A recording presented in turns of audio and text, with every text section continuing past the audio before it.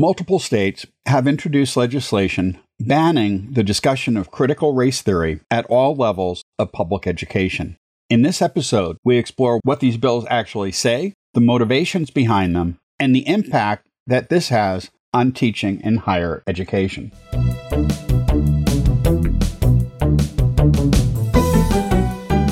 Thanks for joining us for T for Teaching, an informal discussion of innovative and effective practices in teaching and learning. This podcast series is hosted by John Kane, an economist, and Rebecca Mushtare, a graphic designer. Together we run the Center for Excellence in Learning and Teaching at the State University of New York at Oswego.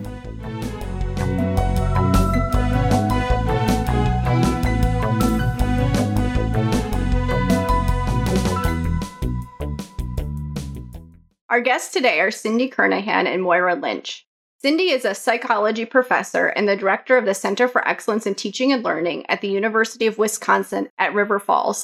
She is also the author of Teaching About Race and Racism in the College Classroom, Notes from a White Professor. Moira is an assistant professor in the Department of Politics, Geography, and International Studies, also at the University of Wisconsin at River Falls. Welcome, Moira, and welcome back, Cindy. Thank you. Thanks for having us. Our teas today are... I'm drinking blueberry green tea. Well, that sounds good. I had English breakfast and I left it downstairs. Oops. I have Earl Grey, although, Moira, don't worry. I came initially with just a cup of hot water. And I was like, oops, that's not tea. And I have ginger peach green tea. Is your blueberry green tea the Tea Republic one? It is. I love them so much. I do too. It's really good. And I took a page from you guys. I have to say, we're opening our Seattle space officially next Tuesday. We were supposed to open last year, but pandemic. And I took a page from y'all. I bought a kettle and tea because You guys inspired me. So we will have a tea maker at the UW River Falls Seattle space. Representing. Awesome. Nice. We actually, I should note, have 3. We have 2 tea kettles and we have a Breville tea maker, which will set the temperature and the strength of the tea for each of the major types of tea. Of course you do. We've been doing this for a while now. Yeah. Hashtag tea nerds. We've invited you here to talk about a column you wrote for the Cap Times on a bill that would ban the discussion of critical race theory in K-12 and higher education in the state of Wisconsin. What has happened with this bill? Has it passed or is it still under discussion? This is a bill that there's actually 2 parts to it. There is a Bill 409, which is targeting universities and colleges in Wisconsin. And then there's a Bill 411, which is targeting K-12 schools. And it hasn't passed. It was proposed in June, just this past June, 2021. And then they only recently had a public hearing, a pretty divisive and rancorous public hearing on August 11th on the bill. But no, it hasn't gone to a vote yet. So the bill basically is banning particular concepts from the classroom. That's its intent, including ideas like that one race or sex is superior to another, a person is inherently racist by virtue of his or her race or sex, a person should feel guilty for past acts committed by people of his or her race or sex, and there's a few other pieces of language. But also it includes language that schools that would engage in instruction that aligns with these ideas would lose 10% of their annual state funding. There's a couple other pieces to the bills, too, that are important to mention about ideas around educators publishing their curriculum, making it public, and that being monitored in some forum if this bill should pass. And that would be at the college and university level, but also at the K-12 level. It also has some language on training. So institutions that are training on diversity and inclusion, for example, would be subject to some of these same ideas about what they can and cannot talk about in their training. EDUCAUSE is keeping up with this. A lot of places are keeping up with this. I think the Chronicle of Higher Ed has a map as well, and there are 12 states that have passed something like this, and they all look a little different. So Wisconsin's looks very similar, I should say, because there's a strategy here, but there are 12 states who have passed things like this, and there are variations on them. There's more that seem to be focused on the K-12 system, but many of them are focused on higher ed as well. Like Florida really stands out as being very focused on their higher education system. So you can go and look. I think the EDUCAUSE article is really good. I can send that to y'all, but it sort of shows you like the map and where each state is in terms of where these bans are at. So this is a pretty serious issue going into the fall semester. We can share a link to that in the show notes. This has been a phenomenon we've been seeing a lot recently. We saw it over the previous 4 years in the White House with many federal agencies, and we're seeing it again in lots of red states, it appears. Why is this happening? Yeah, I can start. I don't think it's any accident. A year ago, we were still talking about, we still are talking about the protests around George Floyd and the summer that we had that was so remarkable in terms of how many people went out and protested. So I think this is a response to that. That's what it feels like to me. And it's an ongoing response. We see this when you look at the history of race and racism, where there's movement and backlash. Carol Anderson writes about this really well. Many people write about it well, but that book in particular, White Rage, is a great source where she talks about that sort of movement forward and the backlash. And so I think it's part of that. I think it's always been part of a larger political strategy too, which I know Moira can speak better to than I can, around using this in terms of gaining votes. I know you can speak to that better than me. Yeah, I would agree with Cindy that I think there's a lot of backlash against the Black Lives Matter movement, and a lot of times the legislation even brings that in to the conversation, or you hear that at school board meetings a lot in terms of what people perceive that movement to be and whether they see it as a threat or not. And that often goes along with what people are speaking about at school board meetings and in college and university settings around this type of legislation. But it is definitely stemming from a political strategy, in the sense that a conservative activist, Christopher Rufo, spoke on Fox News last summer talking about critical race theory in particular, and how it was kind of this insidious element or form of indoctrination that was really moving through the education system. And that got the attention of President Trump. And he wrote an executive order in which you can see much of the language in the legislation across the states, as Cindy described, taking their language directly from the Trump executive order, making sure that this was prohibited as much as possible in the educational setting. Biden has since rescinded that executive order since coming into office, but this is definitely a strategy that conservative activists acknowledge, and others also acknowledge, ahead of the 2022 elections and beyond. And so there are different folks who are, you'll see in conservative political party members that are making statements, people who are interested in running for president eventually, that are definitely taking a stand on this and making sure that their voice is heard on this legislation in their own state or in other spaces. And so it's definitely kind of part and parcel of how cultural wars have played out in the past in politics, in which parties use a particular cultural hot button issue to rally voters and constituents toward them on a particular cause. In the past year, we've seen many campuses really push towards diversity, equity, and inclusion initiatives, whatever those are and whatever those look like on a particular campus. They're different, but there's definitely a movement in that direction throughout higher ed.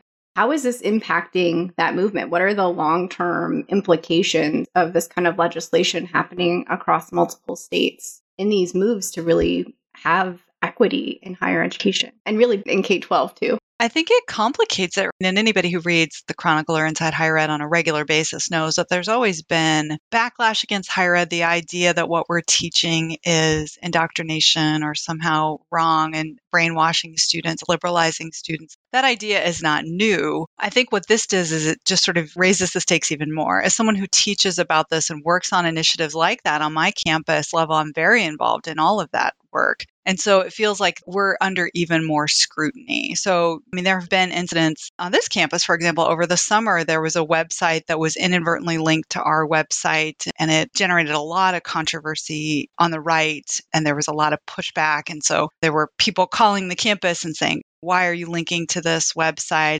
We shouldn't have necessarily been linking to that website. And again, it was an inadvertent mistake, but it was so clear to me over the summer when this happened, like, wow, people are really watching closely. And so I think that's part of what complicates that work, is that there's just going to be a lot of scrutiny, a lot of watching what we're doing. And we already know, and this happens on a lot of campuses, that campus web pages are looked at closely.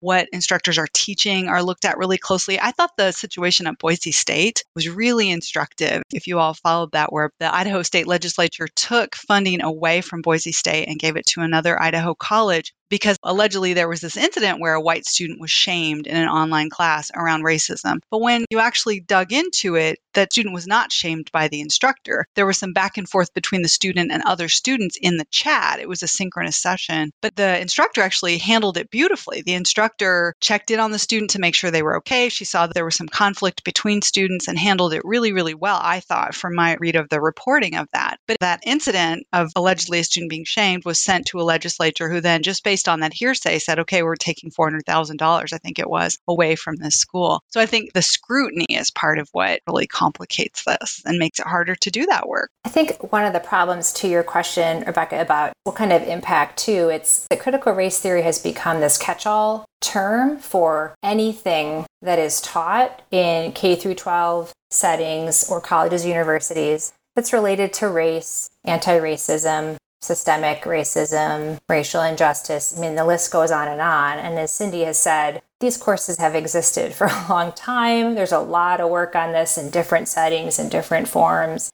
So there's a lot of confusion about what critical race theory is and is not. And most of the laws that have been passed and that are even being considered don't even have that term in the law, or if they do, it's not accurately characterized. So it's become this vessel to control how race and racism is taught in these settings. And that's a very powerful instrument. And I want to give you an example. There's a website called criticalrace.org in which conservative activists are basically keeping tabs on everything that they can find that colleges and universities teach or have programming on or training related to race, anti-racism, etc. But when you go through different colleges and you look at what they take notes on, it's not critical race theory. Is there a course? Yes or no? They actually just list anything that has race or anti-racism in it. So it could be a speaker that spoke 2 years ago. It could be a program for first years on anti-racism. It could be a lecture. It could be training. You can see it's just this catch-all list that they are collecting to identify a problem. But what's not clear is what the problem is. In terms of collecting this list of information from a college or university, it's not clear in this website, for example, what is problematic about any of this programming or how it fits into this larger narrative of it being indoctrination. Is there any evidence that critical race theory is actually being taught anywhere in the K through 12 environment?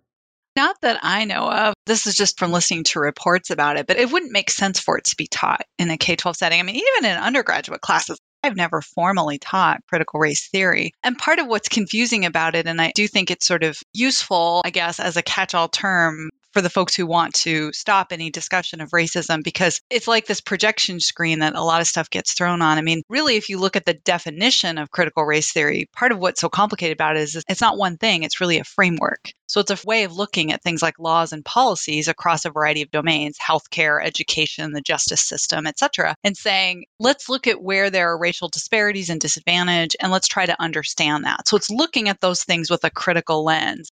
One example I might give from the work that we do is I was thinking about the financial aid policy of verification. I'm sure y'all are familiar with this, that ensnares tons of students, including lots of my students, where you have to go through and provide more documentation to be able to receive your financial aid. A critical race perspective on that would say, how is that happening? How is that disproportionately harming students of color? Because it is, and there's research that shows that it is. So that's what CRT is it's looking at things from a critical framework and saying, let's look at it and see the ways in which racism is operating here that we might not recognize, because that's one of the sets of assumptions is that it's systemic, it's not just individual, race is a social construction. Depending on what source you look at, there's like 5 or 7 different assumptions that are made within the framework of CRT. So it really wouldn't make sense for it to be taught to little kids. And even at the college level, you might not necessarily teach in that way. I mean, I know most of what I spend my time teaching are really those core assumptions, which are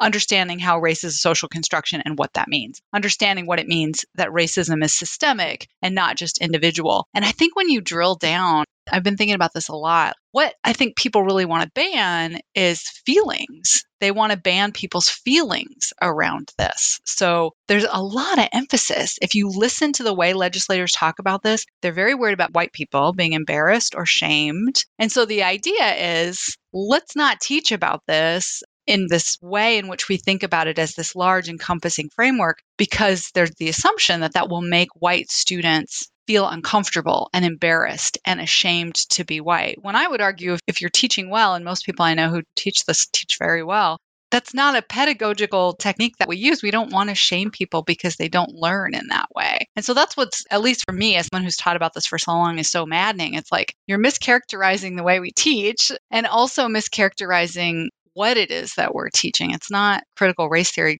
It's before that, just trying to get on the same page of what race is and what racism actually is. It sounds to me like many of the objectives of people who are pursuing this legislation is to just ban discussion of racism and particular histories. And I know that even when I was a student, many perspectives weren't taught in K-12. So is it a return to a status quo of teaching a particular perspective and only offering that perspective and pushing against other perspectives being offered? Or is it something else?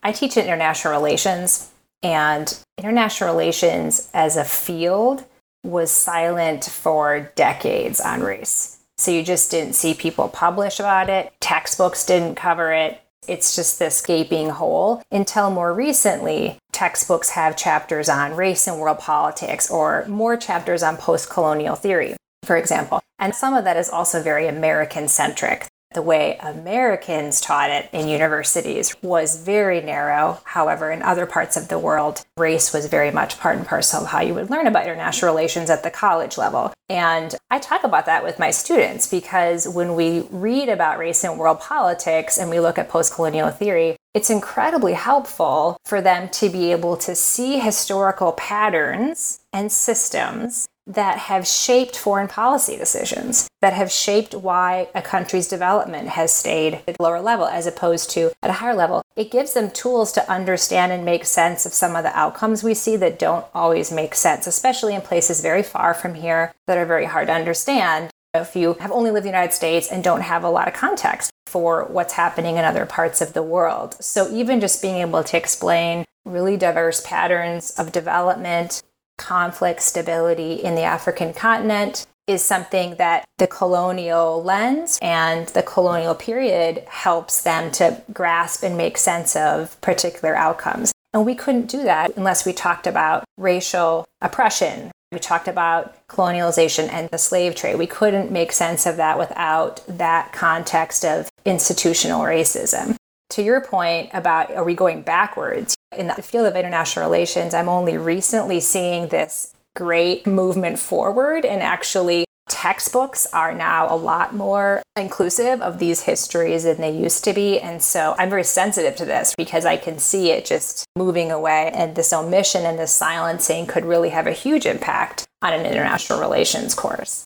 Yeah, it definitely seems like we're just getting started and actually including other people. And a lot of our curriculum, I think about psychology and the ways in which so much has been left out. And it's just now starting to be included. So again, I think this is kind of that backlash piece that we see where finally this kind of history and work is being included. And it's like, no, wait. We don't want that. And, we've seen this before. The Tucson School District, they attempted to ban ethnic studies. That was ultimately overturned, but it took many, many years to get that changed. So I think that's what we're seeing. There's movement forward. It's a little bit more inclusive. There's more focus on it. And it's interesting because the backlash is so swift even to just a little bit of inclusion. We still know the Southern Poverty Law Center put out a report, I think it's been a couple of years ago now, looking at the K-12 system, showing that really slavery is not taught well for most American students. It's not taught particularly well. But even just a little bit of inclusion has sparked this intense backlash. And again, I keep thinking about how so much of it is focused on feelings. It's very interesting.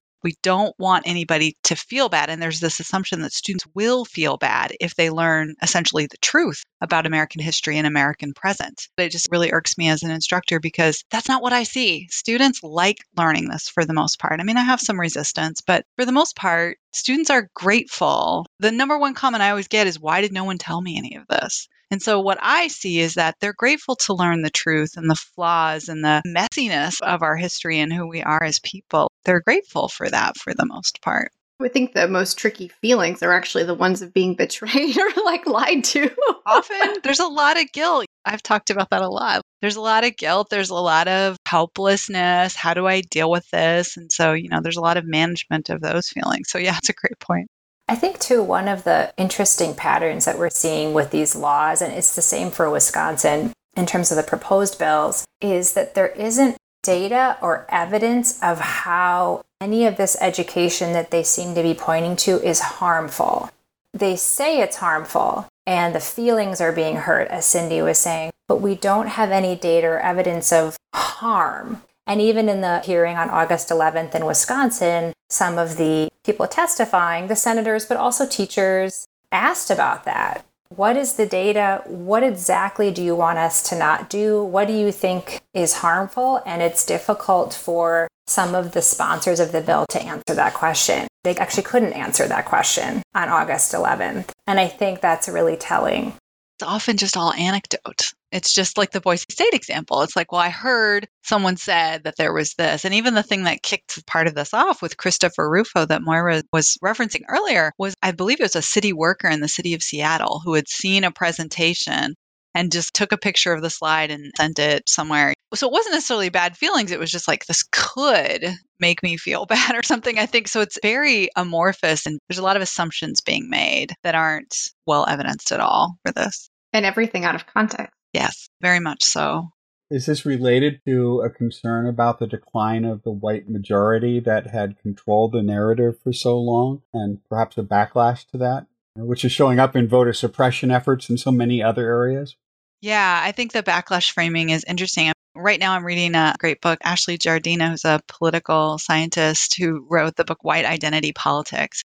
I'm not all the way through it. It's really fun to read so far, but she talks a lot about that, about how there's this salience around white identity that's happening now because of this demographic shift. And so that this is part of that larger thing. So there's this sense of threat, and this is a response to that. So I think it makes our job as teachers when we teach about this more tricky and more challenging in some ways, but it's of a piece with what we've always had to deal with. And I think a lot of the techniques for working with it are probably going to be the same. I know at the K-12 level, it's harder for them because they have less academic freedom. But I think at the college level, a lot of just good teaching is the way that we're going to have to continue to work with this backlash and threat that people feel. I would agree. And I think that you hear whiteness and white identity and white privilege more often, I think in a positive way, in the sense that it's not these kind of niche areas or people. The good part is that people understand that more, and they understand that white identity is constructed just as much as Black identity, just as much as any other racial category. They're all constructed. And so I think, at least in my experience, when I talk to students about that in that way, that social construction is this very real phenomenon, not just of identities, but many things. Sovereignty is a social construction. Norms have evolved over time about what states can or cannot do. It becomes something more within their grasp to know that this is a product of social forces that have huge impacts that we take for granted, that we internalize, myself and my peers, that we can dismantle, we can challenge, we can push against in the name of justice, in the name of more equitable outcomes. And I think it's a tool that can be harnessed in that way. And so that's something that I think absolutely produces the backlash, to your point, because people understand it as a movement to make people feel bad about whiteness. But actually, we all have constructed identities. And so we all are grappling with the ways in which those constructions are harmful. And I think that actually gives us part of the way through this as teachers, I would say, because I've always thought about these two sort of broad categories for thinking about teaching about race and racism, but even more so in the face of this, like I'm thinking about them more. So one is the focusing on that institutional layer of things. We have so much focus on, are you a good or a bad person? Are you racist or not? Particularly for white students. And if we can get beyond that and really think about, yes, there is this individual layer, like the attitudes you hold, the behaviors that you display, But there's also this bigger institutional part where, as Moira said, all of our identities are constructed and all of us are part of these larger systems that we didn't really ask to be a part of. And so in many ways, that's very freeing and liberating for students to see that, oh yeah, I'm part of this harmful system, but it's harmful to me too. It's not as harmful to white people as it is to people of color, but there's harm for everyone. It's not just about me, it's about this larger system. And that helps to, I think, get students away from just sort of the feelings of it, feeling bad, feeling guilty. It's like, no, let's look at this in its entirety. So I think that's a really important thing when we think about how to teach in the face of this larger layer of scrutiny, is that actually that focus on the institutional level is helpful. That's ironic because that's the thing that they want to ban, but I would argue that that's actually a useful thing. If you don't want people to feel as bad, there's some level of feeling that's going to be there, but getting away from that, I think, is really helpful. That and just creating as much belonging and community in your class as you need to. That's the second thing. And one more I'll just add. I'm a white instructor and I'm tenured and all of that. It's much easier. I think it's really incumbent upon all of us in higher ed to recognize that this is a lot harder for instructors of color. It always has been, and this makes it even harder. And for people who are adjunct instructors, graduate students, people who are not tenured yet, this is a really important issue that I hope that colleagues and administrators are paying attention to. I really do. I just want to add one thing about the focus on the individual. The legislation, even an opinion from an attorney general in Arkansas recently, just lists all these things that she sees as potentially violating anti-discrimination laws, but she only uses the language of the individual. The individual will feel this, the individual will be made to. So I think that if we just step back for a minute and think about how social studies courses are taught in the K through 12 level, and we talk about how history courses, just very broadly for a minute, history courses are taught at the college and university level. They are never about who in this room is responsible for what happened. This historical event that we're talking about today, are you responsible? Are your ancestors responsible? History has always talked about painful events. History courses or social studies courses have always talked about painful events in our history or others' histories. And it isn't about your ancestors' responsibility or individuals' responsibility in the room. We talk about different forms of oppression. Even if you just think about workers' rights at the beginning of the 20th century, we think about who was oppressing or who was not giving fair treatment to people in coal mines or in factories. We don't talk about people's ancestors in the room when we're talking about those oppressions. We're talking about that as a historical event that we learned from and that we then think about systems going forward from those events, workers' rights movements, child labor laws, etc. And so I think that's something that is worth reflecting on, that is the norm. What Cindy's describing is the norm. And many teachers in Wisconsin also said this is the norm in terms of how we teach history, that it's not about individual fault or blame. We're lucky in New York State that we don't face this issue, but what can we do as individual faculty members to help push back against this type of thing? Maybe I'm naive, but I really think teaching well is really important. And a lot of what we all know in terms of good pedagogy, being inclusive, creating as much community as possible, creating a strong sense of belonging. I think all of that is going to be useful to fight back against these sort of stereotyped ideas of what we do as college faculty, and that we're not brainwashing, we're not doing that. What we're doing is trying to bring students along and help them learn. I think about that Boise State instructor who really did what you should do in a situation like that. And so doing as much of that as possible and being focused on each other and being protective, like what I said before about really thinking about who are the more marginalized instructors on my campus that are doing this work, and do people really understand how hard that is? In my department, we take it for granted that the folks who teach statistics and methods, that's harder, and their evaluations might not look as good as the folks who are teaching other stuff like what I teach, social psychology or things like that are more quote unquote fun. I think as colleagues being aware how difficult this is and how hard it is.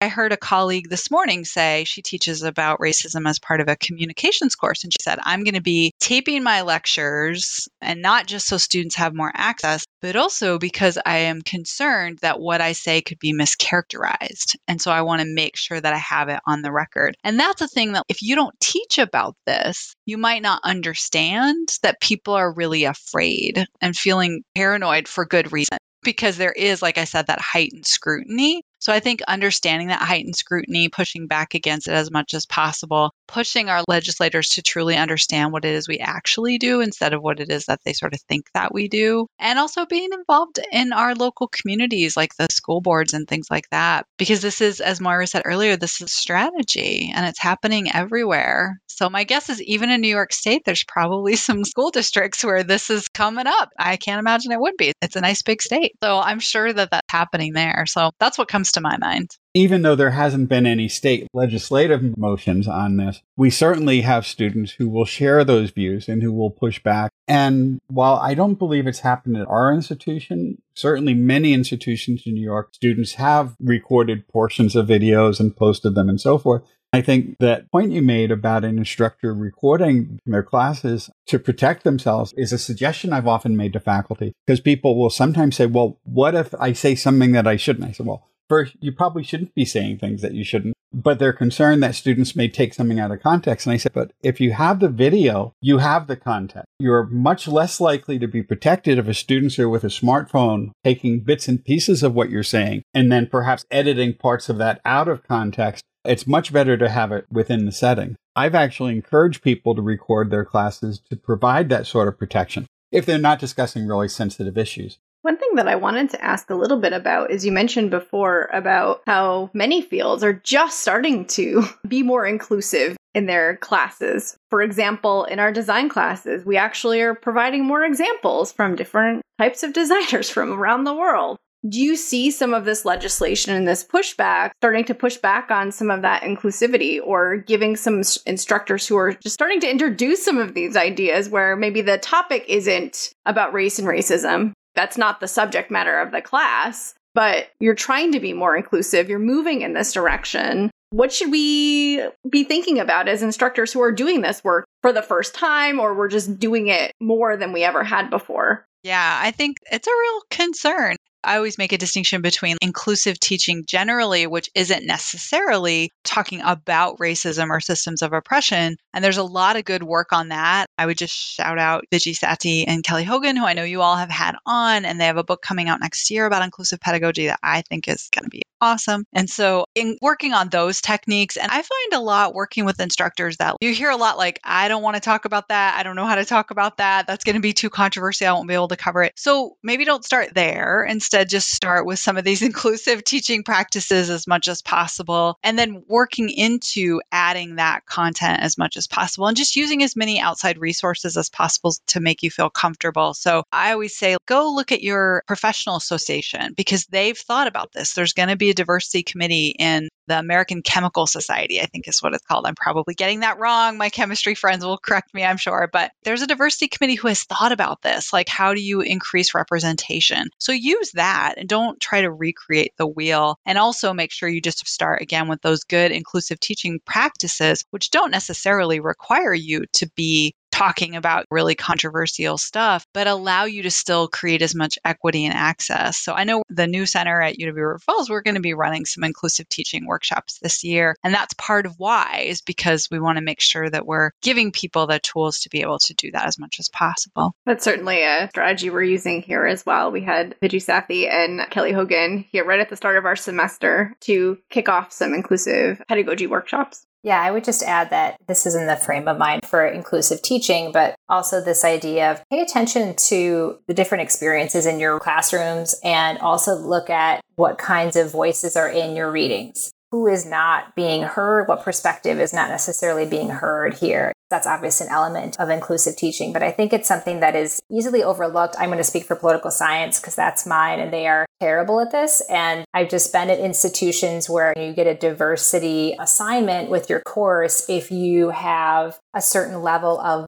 multiple voices and perspectives being taught on your particular national relations topic, for example. And that's an odd system that many of us universities have. It's this extra thing that some courses will do to include a variety of voices on the subject of foreign policy, for example, when the norm is to not do that. But if you do that, you will get a designation. And that's my own experience in political science. I'll only speak to that. But I think that that's something to reflect on as a department, whatever discipline you're in terms of What do these designations tell us if you have a system like that? What does it mean for what we're teaching and what we're bringing to our students in our department? And how could we do better?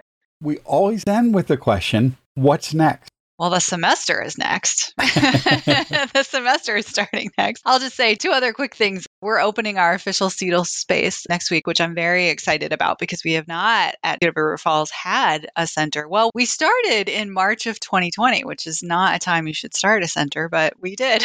So we were virtual for the whole first year. And also I'm working on a research project with a colleague in our sociology department where we're looking at how do students learn about structural racism most effectively and how do they learn it across different sorts of classes. So intro-level sociology versus an upper-level course like mine. So that's what's next for me is looking at that data and following up on that to better understand that process for students.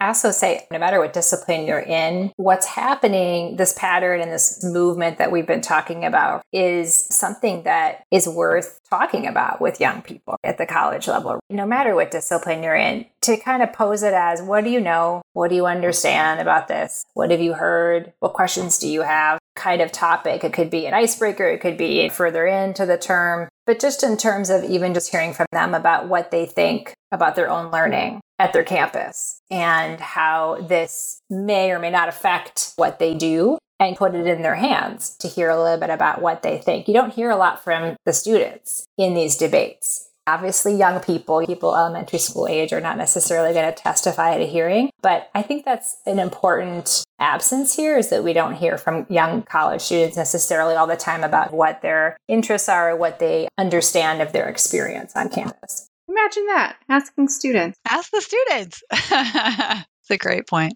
Well, thank you so much for your insights and food for thought as we move into the fall semester. Yeah, thanks for having us. Thank you for joining us. Thanks so much for having us.